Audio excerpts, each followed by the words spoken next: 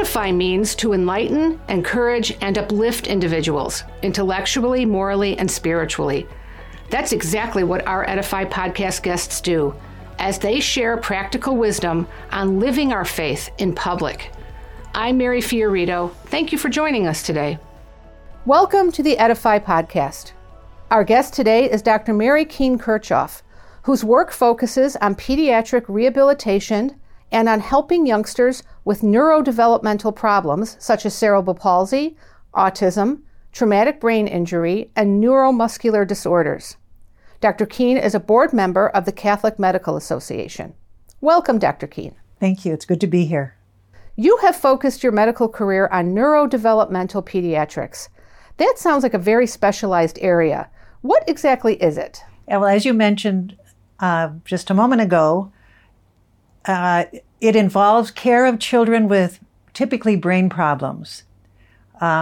Children with cerebral palsy have motor problems as a result of something that happened to their brains very early in development.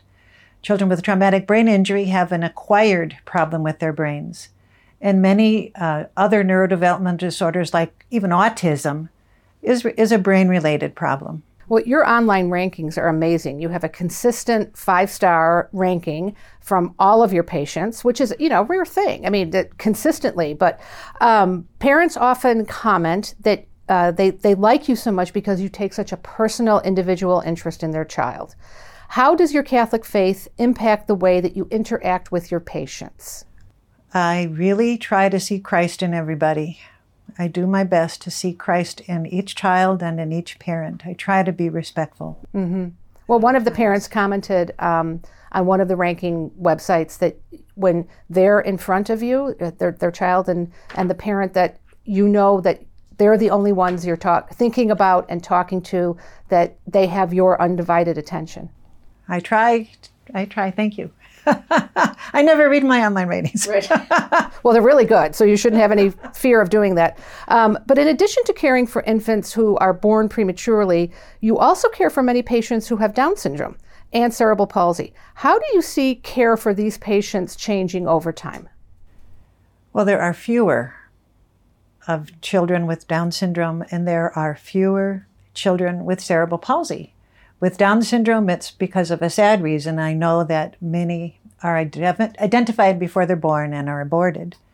The good news is that cerebral palsy, the reason we're seeing less of that is that babies who are born prematurely are not having the same complications they had before. I see. So CP is now less than 10% of cases of 25-week babies. And what's the difference in the care then? Is it more oxygen-based care, or is it nutrition? It's nutrition, it's ventilator, it's making sure that there aren't fluctuations in temperature or blood pressure, minimizing the baby's stress, identifying infections early, preventing infections. Right. All of those things are important. Wow.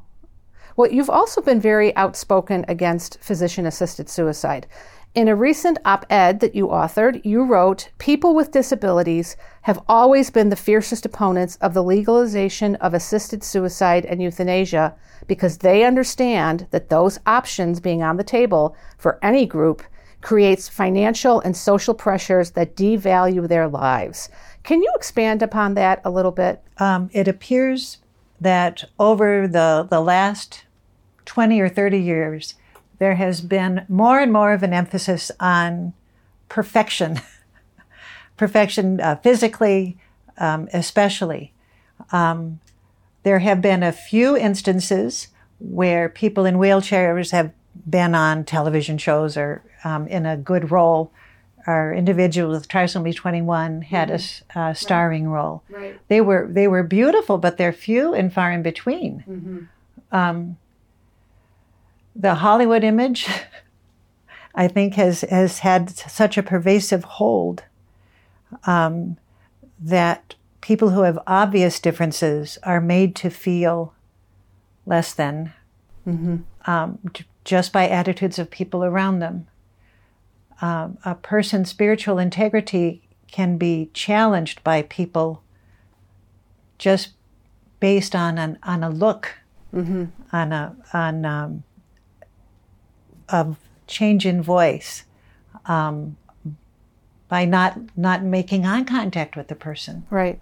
So for the disabled community, are they more vulnerable to assisted suicide and euthanasia externally, or would it even come internally from, their families being concerned about the cost of caring for them, et cetera, et cetera? It's both, obviously. It actually is both. When people's lives are devalued, people feel less about themselves.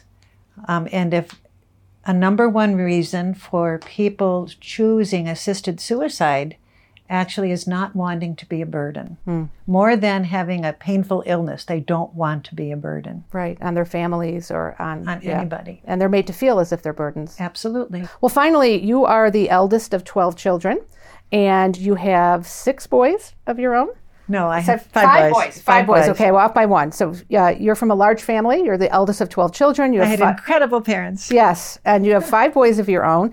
How did your familiarity with children from large families, how does that impact the way that you practice medicine? I think it helped me welcome and value all lives and all people. We always... I remember so many times my mom coming home with a new baby. Oftentimes, I didn't know why she was going. I didn't notice. But you come home with another for 2 days. Where did she go?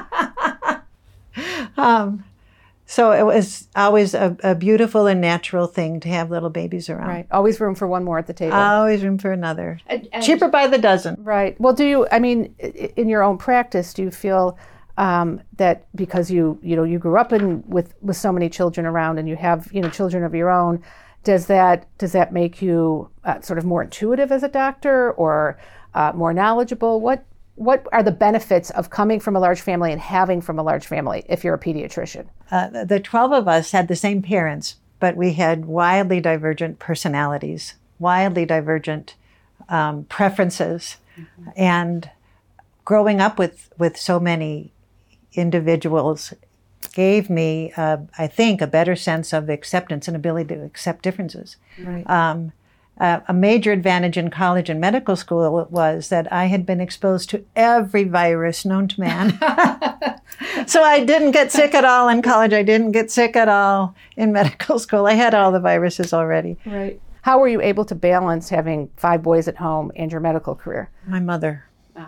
God bless my mother, who cared for my children until they were all in school. Mm-hmm. Yep, I was really blessed. I still am blessed. She's still around. Well, Dr. Keene, thank you for helping us edify Catholics today so that together we can edify America. It's been wonderful to have you here with us today. Thank you for the invitation. Thanks for interviewing me. Thank you for listening. To make it easier for you to listen to future Edify podcast episodes, please make sure you subscribe over at Apple Podcasts, Spotify, or wherever you listen to your favorite podcasts. Thank you.